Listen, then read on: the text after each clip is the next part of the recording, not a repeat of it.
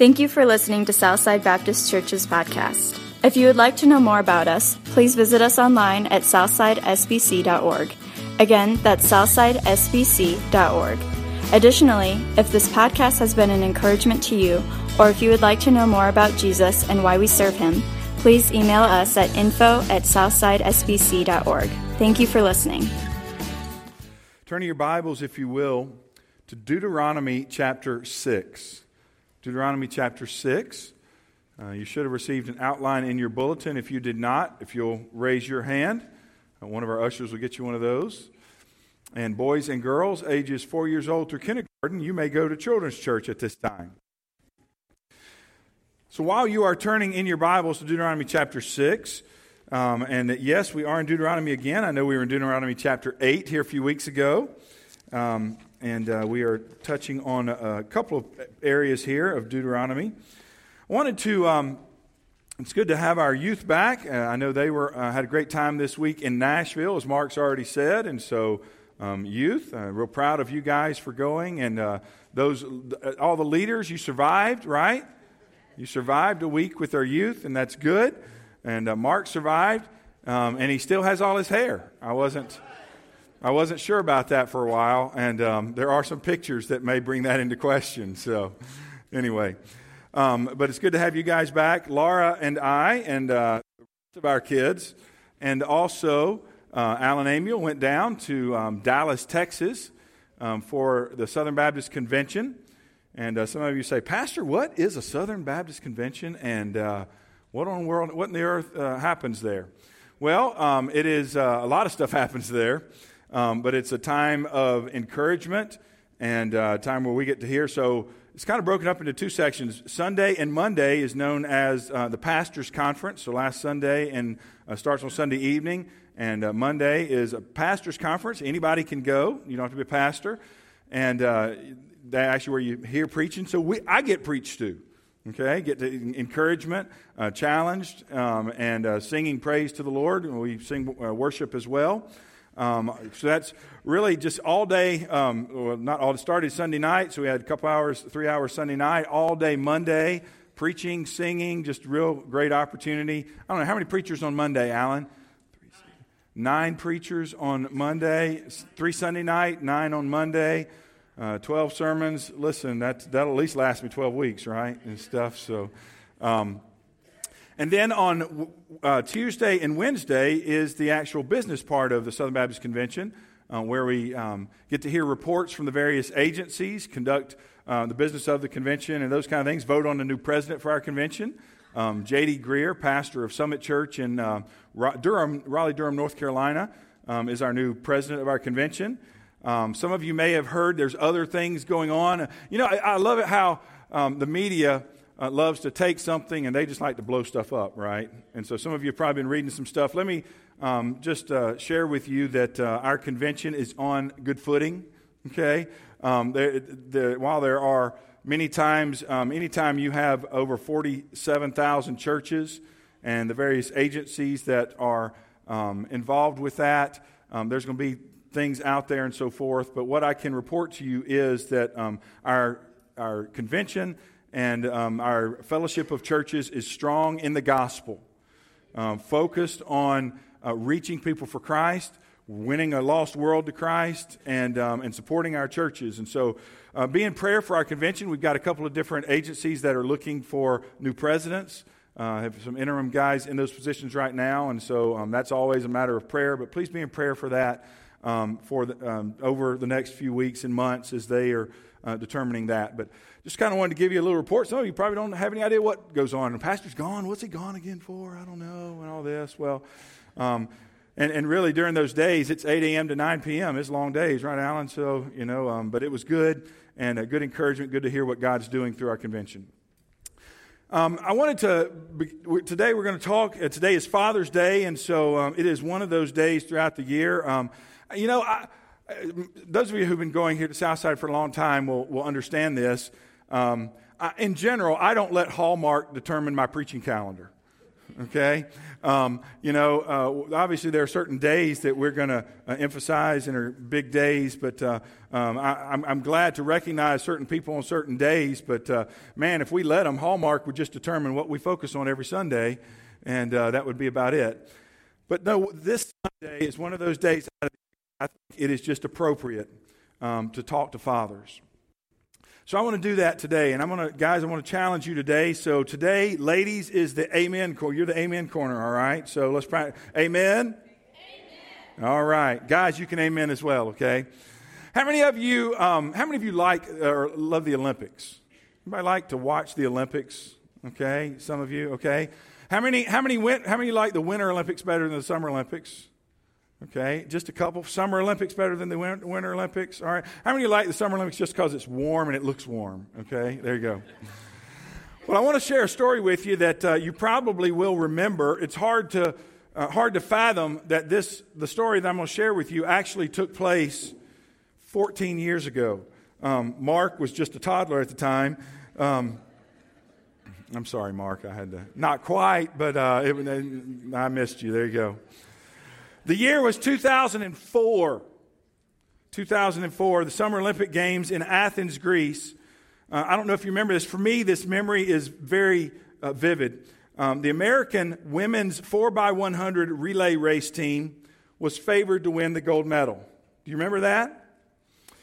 The team featured a young lady by the name of Marion Jones, a sprinter who had won 4 gold medals at the previous games in Sydney, Australia. As they started the race, the American team got off to a strong start when Marion Jones took the baton for the second leg of the race. She gained ground as she ran her 100 meters and approached Lauren Williams, a young speedster who was to run the third leg of the race. Williams began running as Jones drew near to her as she was supposed to, but when Williams reached back to receive the handoff of the baton, for some reason, Marion Jones could not get the baton into her hand. You remember that? It was startling. As Marion Jones tried once, twice, 3 times, finally, at the 4th try, as Marion Jones reached out, Lauren Williams grabbed the baton and began running. However, by that time, they had crossed out of the 20-yard exchange zone and were therefore disqualified. You remember. Everyone knew they were the ones that they weren't supposed to just do well. They were supposed to win it all. They had everything it took. They were the fastest ones. In fact, the night before, they had the fastest qualifying time. But friends, because they couldn't complete the handoff, their race was over. You say, Pastor, what does that have to do with the Bible and spirituality and faith and all of that? Friends, just as their failure, the failure of those ladies to pass the baton successfully, just one to another, led to their downfall and their defeat. If we fail to pass on our faith to the next generation, it will be our downfall as well. Some of you have heard me talk about this a lot. I believe as a church that we need to constantly be reaching the next generation. I believe if we don't reach the next generation, you know what's going to happen? A church will die off, will die out if they don't focus on reaching the next generation. And so as a church, I believe one of our most important things we do is to reach the next generation. Oh, but Pastor, and listen, please don't get upset with me when I say this, because we want to minister to all ages. We want anybody and everybody to hear the gospel and to come to the gospel. But if we don't, and I can say we because I'm approaching that big. Not yet, but I'm getting there. Just a few more years. The big 5-0. But we've got to begin to say, how do we pass on our faith to the next generation? How do we bring young people to faith in Christ? Here's a question I want to ask you. Whose responsibility is it? Whose primary responsibility is it to pass our faith on to the next generation? Is it the church? Well, I believe we have a hand in that, but I don't believe it's the church's primary responsibility. I want you to look in our text this morning in Deuteronomy chapter 6. Deuteronomy chapter 6.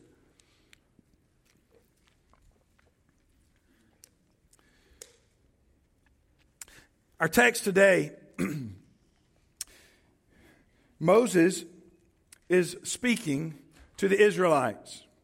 And we'll talk a little bit more about this in just a few minutes. But they are on the precipice, they are on the edge, the verge of going into the promised land, this time for real. Look at verse 1. Verse 1 says this, it says, "Now this is the commandment, and these are the statutes and judgments which the Lord your God has commanded to teach you, that you may observe them in the land which you are crossing over to possess, that you may fear the Lord your God, to keep all his statutes and his commandments which I command you, you and your son and your grandson, all the days of your life, and that your days may be prolonged. Therefore hear, O Israel, and be careful to observe it, that it may be well with you, and that you may multiply greatly as the Lord God of your fathers has promised you, into a land flowing with milk and honey." What I want you to notice here is that as Moses, and while Moses is speaking to all of Israel, he is specifically addressing one group of people. Who is he addressing? There in verse 2 it says, "You and your son and your grandson." Friends, he is specifically addressing the men. Now, why is he doing this? Listen, we live in a day where men are getting a bad rap. Some deservedly so. Some have been jerks. Some have misused and misabused their power and their position. And absolutely we stand against that. Amen? But because of that, I believe men, we in general, have failed to step up to the plate where God has called us to step up to the plate. I don't believe that Moses was being chauvinistic here. You say, well, does he not believe that women are capable? I don't believe that's the reality at all. Friends, women have often carried the torch throughout history. And praise God for that. Listen, my mom carried the torch in our family, and I'm thankful for that. I'm here today because of that. And so it's not that ladies, that you're not capable. It's not that you can't lead and others to Christ. You can. But I believe God is addressing men, friends, because men, we are the ones.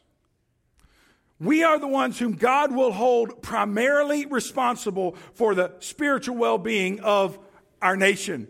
Here, specifically, the men were the ones God will hold accountable for the spiritual well-being of Israel. Guys, I just want you to let that sink in for just a little bit.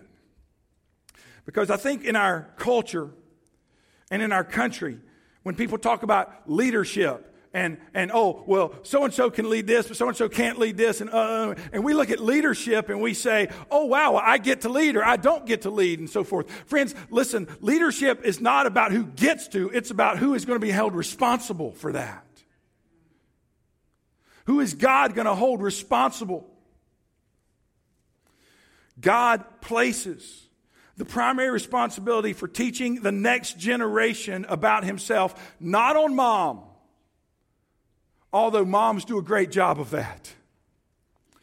God places the primary responsibility for teaching the next generation, not on grandma, even though grandmothers, you have done a great job of that. Not on preschool teachers, not on Awana leaders, even though they all do a great job, not even on the church. Friends, but God places the primary responsibility of teaching the next generation about himself squarely on the shoulders of dad. And dads, let me just say, I believe we as a whole have been failing. Now, maybe not you individually. I want to ask you, how does that responsibility make you feel? Knowing that, does it make you feel overwhelmed? Does it make you feel inadequate? Maybe even a little irresponsible? Guys, I believe that most men that I know will rise to the occasion when confronted with a challenge. Amen? Listen, you give us a project, something that we know what our responsibility is, and most men will rise to the challenge and do what is called of us. So men, today I want to challenge you. There are no apologies here. This is a challenge, guys, to you to step up to the plate. In your homes, in your neighborhoods, in your businesses, and in your church. I want to challenge you with how God wants you to impact your kids. I want to challenge you with how God wants us to impact the next generation. Amen? I want to challenge you in 3 areas. Let's take your outline this morning. Number 1. I want to challenge you first of all, because the next generation will be impacted. There are 3 ways here I want to talk to you about this morning. 3 ways that the next generation, we can impact that next generation. First of all, guys, it's with our attitudes. First, it's with our attitudes. I want to give you, let's back up just a little bit. I talked already a little bit about this. But here in Deuteronomy chapter 6, as also in Deuteronomy chapter 8, which we talked about a couple of weeks ago, Moses is speaking again to the Israelites. They are now for the second time on the verge of the promised land. If you remember, God had brought them out of Egypt and delivered them from slavery in Egypt. He had parted the Red Sea and brought them fairly quickly to the edge of the promised land. Said, hey, here's the land that I promised to your fathers and your grandfathers. Go in and take it. Go in and possess it. But as we talked about a couple of weeks ago, they didn't. They refused to listen to God, to obey God, and because of that, God sent them back to wander in the wilderness for 40 years as a punishment for their disobedience in not listening and obeying Him. After that 40 years was over, God allowed that generation to die off, and now He has brought this new generation to the edge of the promised land, and Moses has begun here to restate many of the things that he had told their fathers and their grandfathers 40 years before. He has restated the Ten Commandments that God delivered to him on Mount Sinai. He is reminding them of many of the things that God had already spoken through him to the people. And He's given them instructions about how they are to live in the land. Now there's a sense, I believe, as we read this, of urgency in Moses' voice. Moses is coming to the end of his ministry as their leader. And he'll soon pass the baton off to Joshua, who will lead them and have the responsibility of leading the people into the promised land and to attain God's promises. So Moses gives these words here in chapter 6 in preparation for the many challenges that they are about to face. And he is concerned primarily with their spiritual welfare and specifically their attitude towards God. I believe here in the first few verses of chapter 6, we see 3 specific attitudes that Moses is concerned with about the Israelites and the men, that they would have these attitudes, but they also would pass on these attitudes to their children. First of all is this, friends. First attitude that they need to have and possess and also pass along is an attitude of fear towards God. Verse 1 says this. It says, this is the commandment. These are the statutes and judgments which the Lord your God has commanded to teach you, that you may observe them in the land which you're crossing over to possess, that you may fear the Lord your God. What does it mean to fear God? I believe to define how we fear God, it may be even easier to define not fearing God. Many people in our world today have no regard for God or His Word. Amen? They don't care about God. I don't care what God thinks.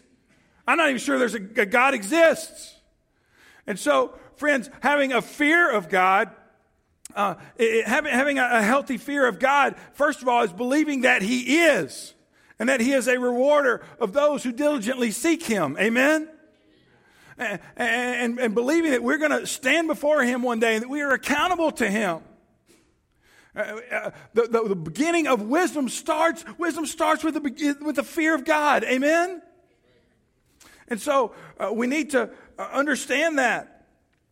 Having a healthy fear of God, friends, means that we care what God thinks. And we have a mindset and an attitude. We want to live our life with the understanding that God wants to have a relationship with us, that we need to be in right relationship with Him, and we need to be walking with Him daily. Amen? That's what Moses wanted for them. Guys, that's what I believe we need. We need men who will walk with God. Amen? A pastor overheard his young son playing in their backyard with some of his buddies. And the conversation turned amusingly to one of those, my dad can whip your dad kind of conversation. You know, hey, my dad can do this, my dad can do that. And before he knew it, he heard one of the boys saying proudly, well, my dad knows the mayor of our town. One of the other little boys he overheard saying, well, that's nothing. He said, my dad knows the governor of our state.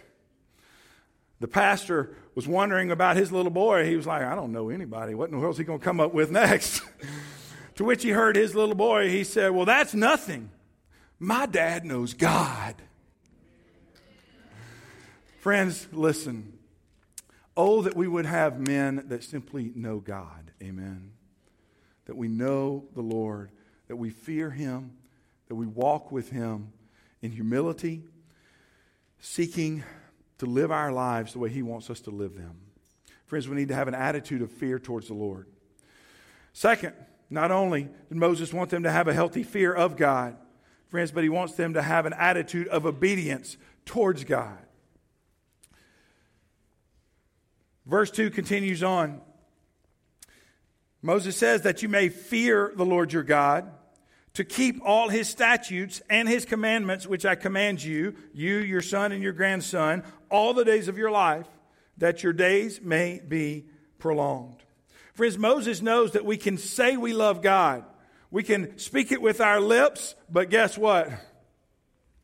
If it doesn't happen with our feet, it's just lip service. Amen? Obedience needs to follow. Yes, we need to have our heart connected to the Lord. We need to know Him as Lord and Savior, friends. But a key part of that is obeying Him, doing what He calls us to do. Listen, the proof is in the pudding. Amen? Do our lives exhibit not only an attitude of a fear of the Lord, but also an attitude of obedience to the Lord?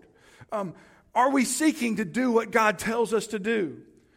Guys, are you listening to that still small voice? Are you listening for God's leading in your life? Are you obeying His promptings? Are you turning from sin? And are you turning to Christ and to righteousness? Are we allowing the fruit of the Spirit to be displayed in our lives? And are we allowing Him to lead us and guide us in telling others about Christ? Friends, simply put, if we love Him, we will do what He says. Amen? We need to have an attitude of fear, a healthy fear of God. Second, we need to have an attitude of obedience towards God. Third, Moses says here we need to have an attitude of expectancy towards God.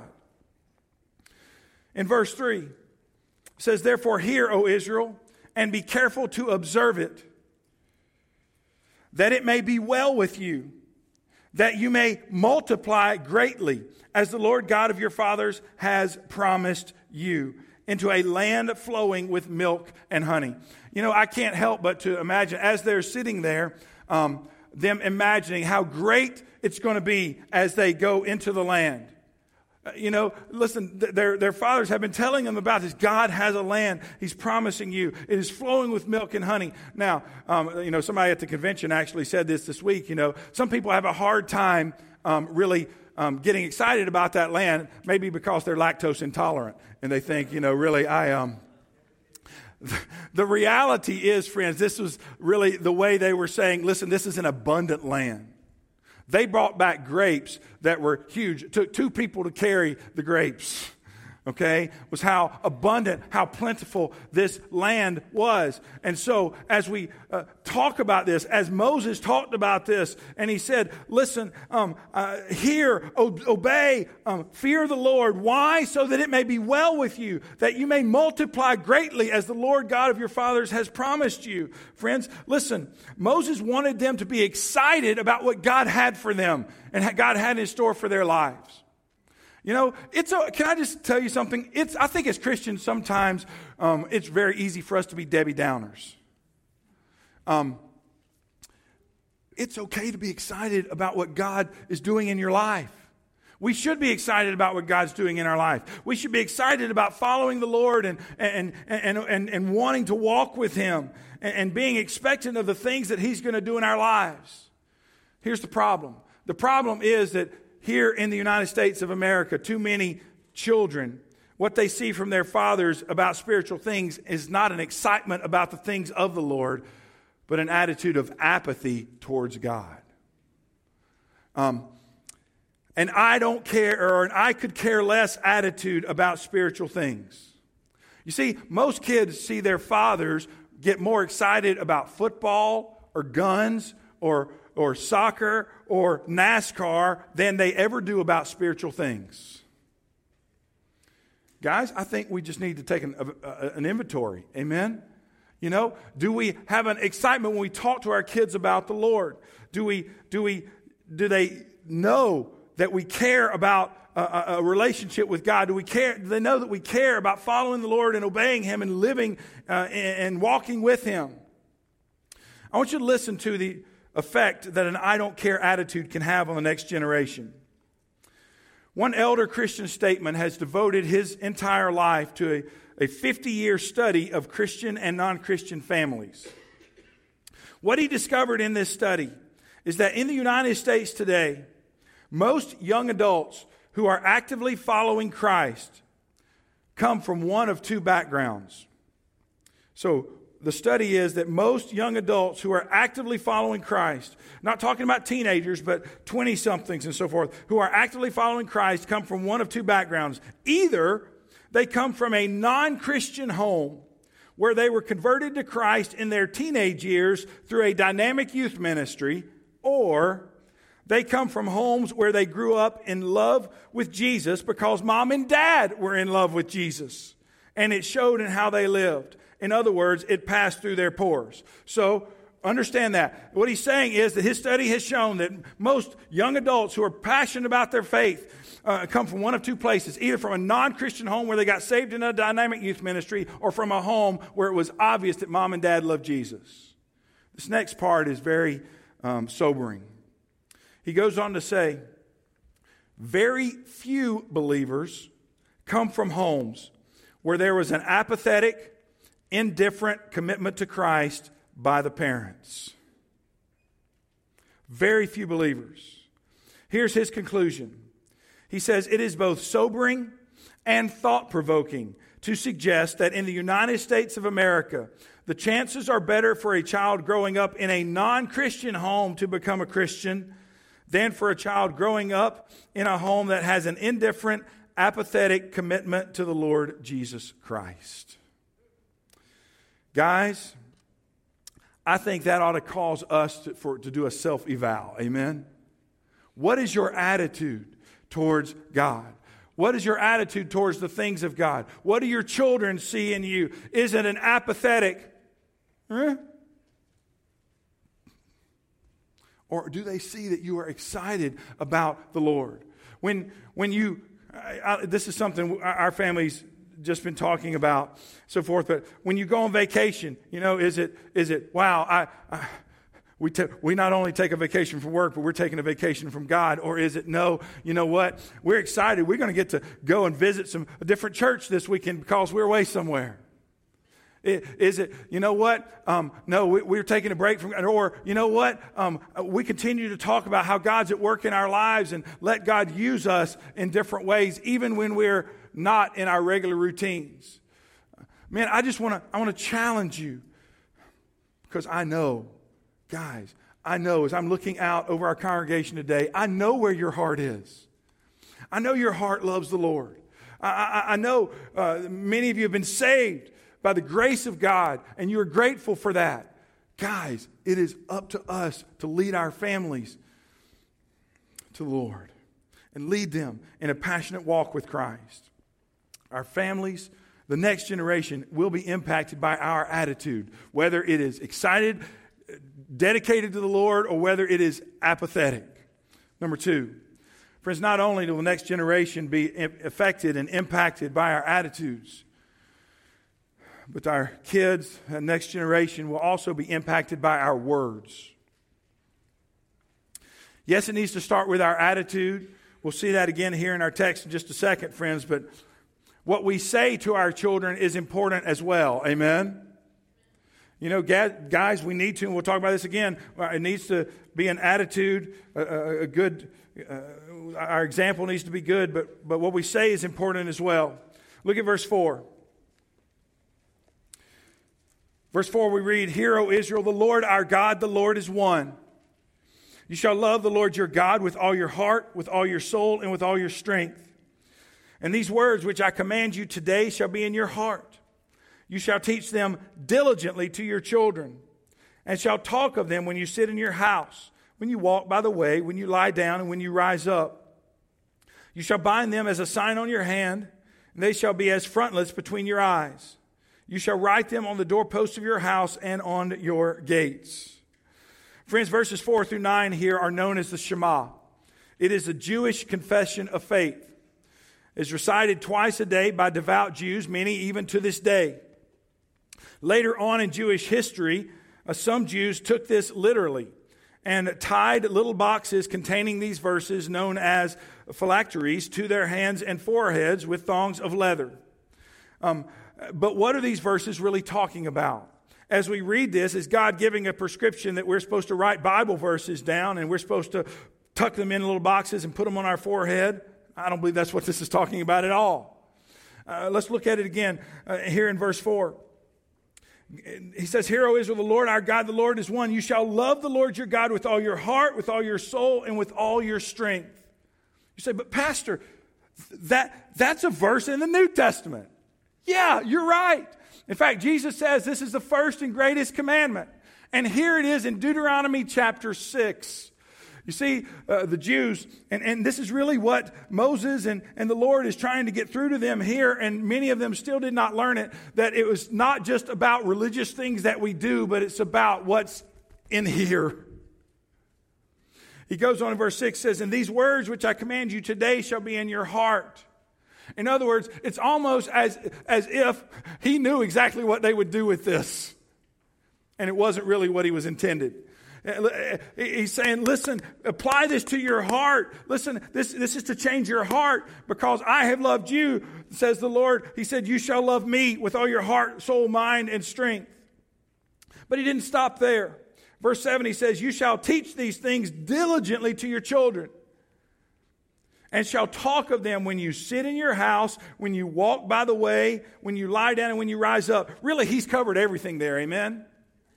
You know, listen, when you're sitting around just chatting, having a good time, when you're sitting by the fireplace, when you walk by the way, when you're driving in your car. If it was written today, I'm sure it would have said that. When you lie down, when you rise up, he's saying, listen, through all the stages of life and everything you do, we need to talk to our kids about the Lord.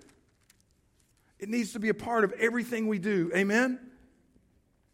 Friends, we are supposed to teach our children about the Lord at all times. And so even verses 8 and 9, I don't believe this was really meant to be taken literally. I think he means, listen, it should be right here. It should be in front of us all the time. It should always be a part of what we're talking about with our kids. As one commentator points out, what God is doing here in this passage is he's emphasizing the importance of parents teaching the Bible to their children. The church or Christian schools cannot be used to escape from this responsibility. Eternal truths are most effectively learned in the loving environment of a God-fearing home. He goes on to say that the Jews were extremely successful at making their spirituality an integral part of life. The reason for their success in this was that for them, spiritual education was life-oriented, not information-oriented. They used the context of daily life to teach about God. The key to teaching your children to love God is stated clearly in these verses. If you want your children to follow the Lord, you must make Him a part of your everyday experiences. Let me repeat that. If you want your children to follow the Lord, you must make the Lord a part of your everyday experiences, not just a Sunday morning experience.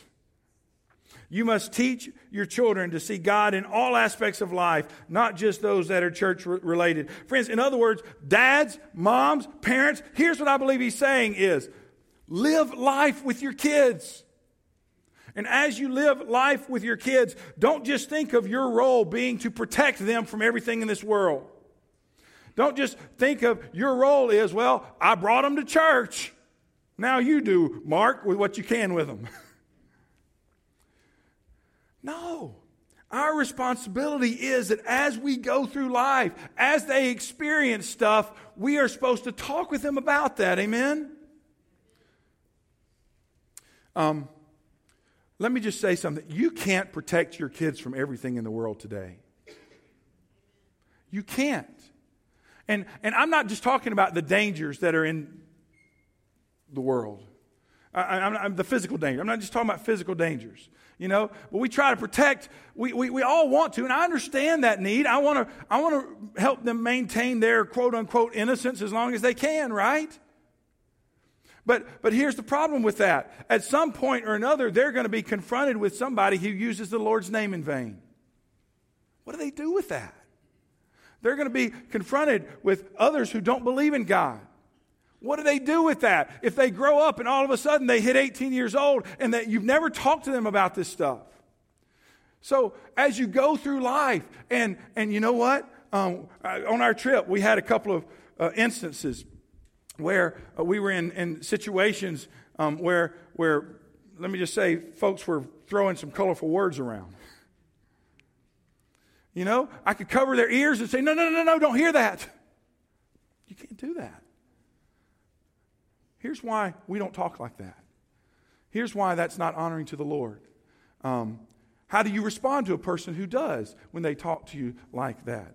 And so we talk through these things. And how do we treat people even when they maybe are doing things that God doesn't approve of? We love them. We care about them. We seek to share the gospel with them, friends, but because yet for the grace of God, so go I. Amen? So we love them. We share Christ with them. That's why it's so important that we do that. And so instead of protecting our kids and putting them in a bubble and so forth, friends, I believe we need to use the stuff that life throws at us and them as an opportunity to teach them about spiritual things, teach them about the Lord, about how to have a relationship with Him, about what He's done for us on the cross, and why we all need His forgiveness. Thank God for the blood of Christ. Amen? Dads, we are the ones who are the chief agents, teaching agents in our home. Now, I understand this. Let me speak to this just for a minute. We have homeschooled our children in their younger years. And I am not their primary teacher in that. My wife does a great job with that. And so she has poured herself into our kids. And thank Jesus has made up for many of my deficiencies. It is important for us to be on the same page. But the ultimate responsibility to make sure that our kids get the spiritual instruction, understand who Jesus is, what He's done for them, and how to grow up in Him, and how to live for Him, God's going to hold me responsible for. So I want to ask you a question. And let me just say this. Here's the thing. Some of you may be sitting here and say, well, I raised my kids. Good luck. This doesn't just apply to fathers. It applies to grandfathers, grandmothers, your son, your son, and your grandson, all the days of your life. Are you using your life to teach your kids about the Lord? How are your words impacting your kids? How are you being intentional in how you teach your children? Maybe this is a question for you, grandfathers, grandmothers. Maybe your kids are, maybe your child is not living for the Lord as they ought. So how are you able to impact that next generation? Do you even think about this? Do you allow God to use the everyday events of your life with your kids, with your grandkids, to teach them about Him? And so my question for you is this: if not, would you start today? I'm not here to make you feel bad. I'm here to encourage you to righteousness and to live the way the Lord wants us to. Amen? Because here's the deal. Not only will our kids, our grandkids, that next generation be impacted by our attitudes, not only will they be impacted by our obedience to the Lord, friends, and be impacted by our words, but they also will be impacted by our testimony. I love, there's a cute little story. Father and son were climbing in the mountains. When the father came to a fork in the path, he came to a place where he had to choose between two paths, and there was some danger as they were climbing up through the mountains and so forth. And as he stood there, he was trying to determine which was the best path to take. As he stood there trying to make a decision, his little son looked up at him and reminded him of the great responsibility when he said, "Dad, you go right ahead. I'm right behind you." Whether we realize it or not, our kids are right behind us. They're watching us, learning from how we live our lives. Friends, it is important what we say to our kids. But here's what we need to understand. What we say to our kids can be nullified very quickly if we live a hypocritical life that doesn't match what we are telling them. In verses 10 through 12, Moses gives the Israelites a warning. Verse 10, he says, "So it shall be, when the Lord your God brings you into the land of which He swore to your fathers, to Abraham, to Isaac, and to Jacob, to give you large and beautiful cities which you did not build, houses full of all good things which you did not fill, hewn out wells which you did not dig, vineyards and olive trees which you, did not plant. When you have eaten and are full." In other words, friends, who is the one that gives blessings into our lives? God does. He's the one who has saved us. He's the one who has redeemed us. We've not pulled ourselves up by our bootstraps. If you're here this morning and you are saved, you're a child of God, you're a Christian, then you've been redeemed by the blood of the Lamb, not by your own sweat and tears. We need to be grateful for that. But when you are living in the blessings of a life that God has blessed you, look at verse 12. He says, "Then beware, lest you forget the Lord, who brought you out of the land of Egypt from the house of bondage." His warning to them was, listen, when I take you into the promised land and you've got all this abundance that I have given to you, then beware, lest you forget God. Friends, listen, when we're down and out, we cry out to God. But when things are going well, what do? Man, I've been really successful, haven't I? We need to be careful. Moses' warning here is, don't forget the Lord and what He has done. Friends, how easy it is for us to forget the Lord in our lives, to get busy about our everyday activities, to get busy doing even good things, to let other things take precedence, friends, that we simply leave God out. I believe that's what the devil has done here in America. You know, when you talk to a lot of people, on our trip, I try to talk to people, and sometimes it leads to more in-depth conversation. Sometimes it doesn't. But what I find, people say, "Oh yeah, I believe in God. I love the Lord. I believe in Jesus," and so forth. And well, if that is the case, then why aren't more people standing for Him in America today? A lot of people say they love God. Say we stand for Jesus. Say, "Oh yeah, I'm a Christian. I believe in the Bible." They're nowhere to be found. Men, it is our God-given responsibility to make sure that we don't leave God out. That first with ourselves and then with our families. Amen? You say, Pastor, you know what? You're right. Pastor, I understand. I get it. I'm going to grab the bull by the horns, Pastor, and I'm going to tell them what's what, and we're going to follow the Lord. No. Listen, leadership that God has called us to, men, is not a dictatorship. It is leadership like Christ has shown us. So I want to give you 5 simple instructions, guys. I would encourage you to write these down. Nothing magical about these other than I hope will give you something, some takeaways today. Number 1. What do I do with all this, Pastor? How do I go from here? Yeah, and so my hope is that you say, yes, Pastor, I need to be a better father. I need to be a better husband. I need to be a better leader and take upon the responsibility that God's given me. How do I do that? Number 1, get yourself right with the Lord.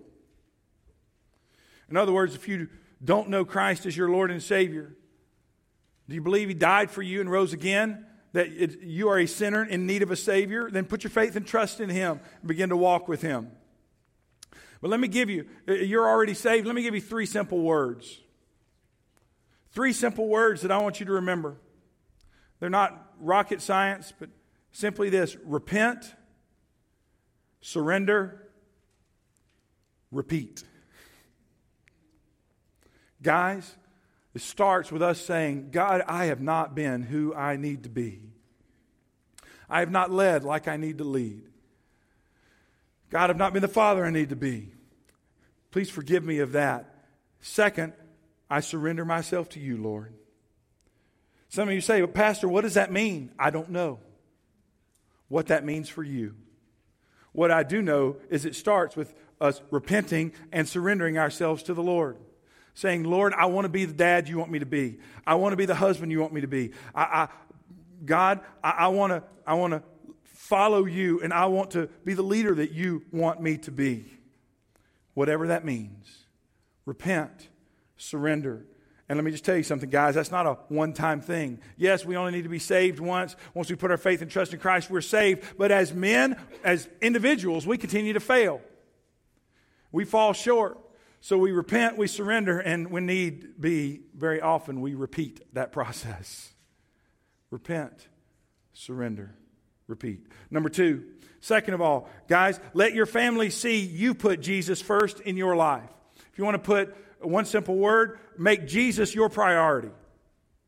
Your priority in your life. You say, well, Jesus is going to be priority for my family. Guys, Jesus can't be priority for your family if He's not priority for you.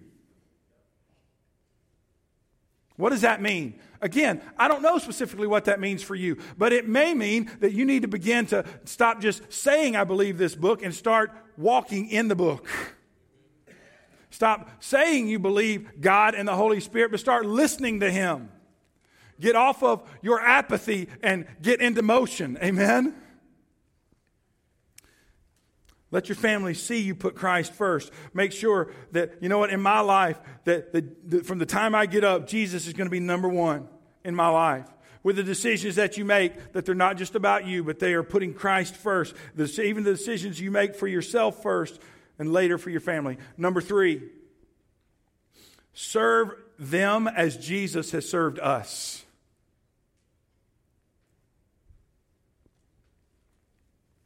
Now, guys, we'll often have to go back to number 1. Repent, surrender, repeat.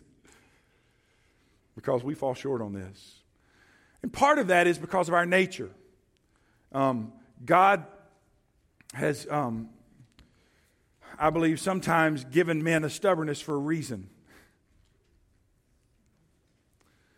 But that stubbornness needs to be stubbornness in control of the Spirit of God. So let God serve your family as Jesus has served us. Listen, Jesus was willing to die for us. He gave Himself. He was the ultimate servant leader. Guys, that's how we need to be with our families. Number 4, then gently lead them how God leads you. Gently lead them how God leads you.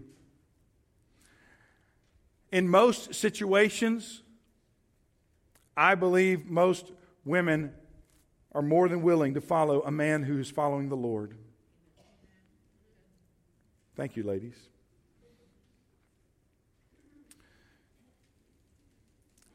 Number 5, and then and only then, after you have made sure you have done 1, 2, 3, and 4, then and only then set a godly course for your family to follow. Set a godly course for your family to follow. And as Joshua said, as for me and my house, we will serve the Lord. It may mean for some of you, you may say, Pastor, listen, I have long failed that, Pastor, and I'm just too late. It's never too late until it's... Listen, maybe you need to go before your family and say, you know what, I'm sorry, I have not been the godly leader that I need to be. And so I'm going to let God start with me, and I'm going to let Him work on me. And by the grace of God, we're going to walk as a family together in honoring the Lord. My prayer is that you allow God to do that in your life and allow Him to lead you in that way. Amen? I want to close with this story. Some years ago, there was a story about a father whose young son had become very ill.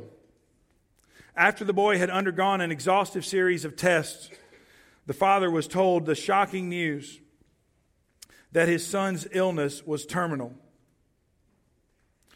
The child had placed his trust and believed in Jesus for his salvation. So the dad knew that death would usher him into glory, but he wondered how he was going to tell his young son that time was coming sooner rather than later. How do you deliver the news to your child that they have a terminal illness? After earnestly seeking the direction of the Holy Spirit, the father went with a heavy heart through the hospital ward to his son's bedside. First, he opened up and read a passage of Scripture and had a time of prayer with his son. Then he gently told his son that the doctors said that he had only a few more days to live. The father looked his son in the eye and said, "Son, are you afraid to meet Jesus?" The little boy, blinking away, trying to hold back the tears, responded bravely and said, "Dad, no, I'm not afraid to meet Jesus. Not if He's like you." Guys, that's the kind of example we need to be to our kids. Amen? We need to reflect the character of our Lord.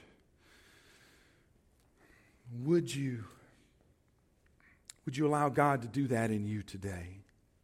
What's keeping you from being the leader that God has called you to be? Let's pray. Heavenly Father,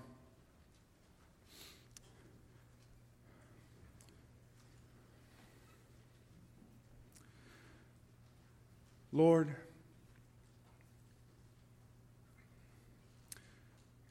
forgive us. Forgive me for the ways in which I have fallen short in leading my kids and my family.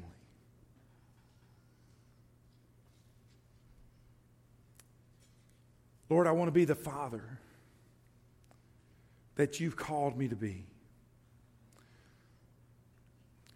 Lord, I want to reflect Your character.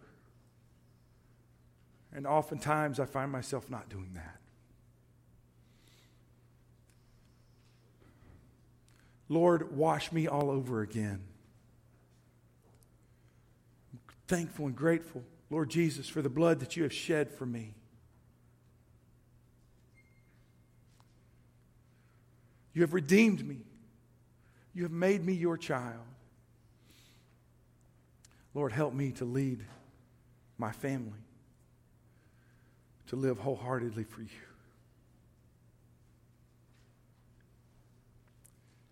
I want to lift up the men who are here today. Lord, for those who are challenged by this, say, yes, I want to lead my family. Lord, would You empower them and strengthen them, Lord, to take whatever steps they need to today. For those who feel guilty because maybe they say, I've made mistakes. Lord, help them to take that to the cross and leave it there. and from this point forward to seek to live humbly with you and walk with you and to lead their families and others in that as well. Lord, make us a church full of men who love you, want to serve you, and unashamedly put you first in our lives. Lord, thank you for the women in our lives who make us better. I pray for them. I pray for the women who are here, maybe whose husbands aren't, or whose husbands aren't leading the way they should. I pray that you'd give them strength and wisdom and leading and guidance to continue to follow you. It's in Jesus' name we pray. Amen. I want to invite you, if you will, to stand with me. We're going to sing a song of decision. And as we do, here's what I want to invite you to do. Something a little different this morning. Listen, first of all, if there's a decision that you need to make, if this morning you've invited Christ into your life, we want to celebrate that with you. Maybe you want to make Southside your church home. I want to invite you to come and to do that this morning. But I want to just open up the altar. And we do this, but I want to invite you to come. Whether it's you coming and just committing yourself to the Lord. Maybe you want to come and you want to pray for somebody else. Maybe you want to thank God for your father, the influence he was in your life. Ladies, maybe you want to come and you want to pray for someone that they would follow the Lord as they need to. Guys, specifically, would you join me as we lift our hearts up to the Lord this morning in commitment to him as we sing, Jan?